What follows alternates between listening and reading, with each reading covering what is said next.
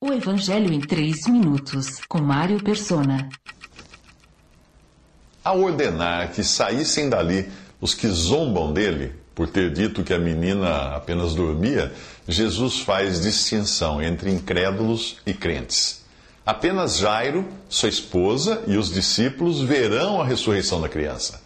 Então tomou consigo o pai e a mãe da criança e os discípulos que estavam com ele e entrou onde se encontrava a criança. Não seria demais afirmar que a menina também tenha sido criada no temor do Senhor e na expectativa da vinda do Messias prometido a Israel. Assim como acontece aqui, mais tarde nenhum incrédulo veria a ressurreição do Senhor Jesus, mas apenas seus discípulos.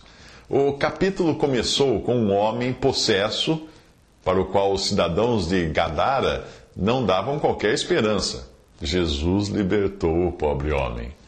Em seguida, nós vimos uma mulher que havia sido desenganada pelos médicos e já não tinha mais recursos para ser curada. Jesus curou a mulher. Agora, a fronteira final do desafio humano, uma criança morta. Seria ele capaz de fazê-la voltar à vida? Certamente, porque Jesus não é um homem comum. Ele é o Filho de Deus vindo em carne. Ele é Deus e homem.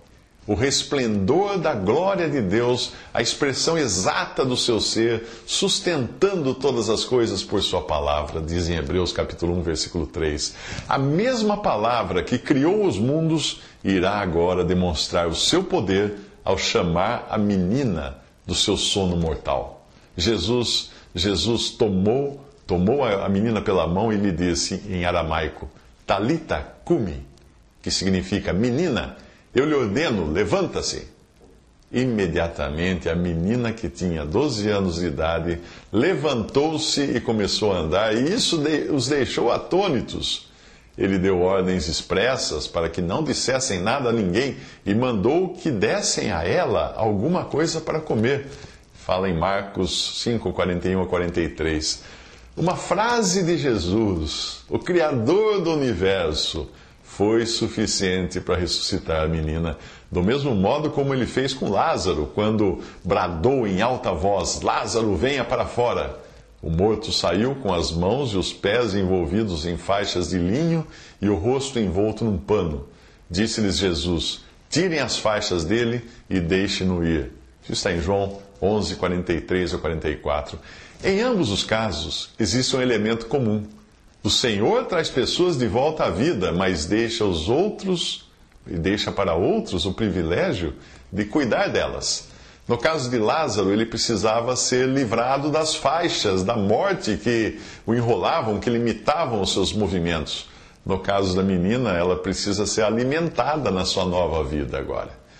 Do mesmo modo, para todo novo convertido a Cristo, que é chamado da morte para a vida pela mensagem do Evangelho, é preciso que alguém tire as suas amarras e o alimente. Esse é o trabalho de todo cristão. Visite 3minutos.net. Dúvidas? Visite respondi.com.br. Adquira os livros ou baixe o e-book. Também para Android e iPhone.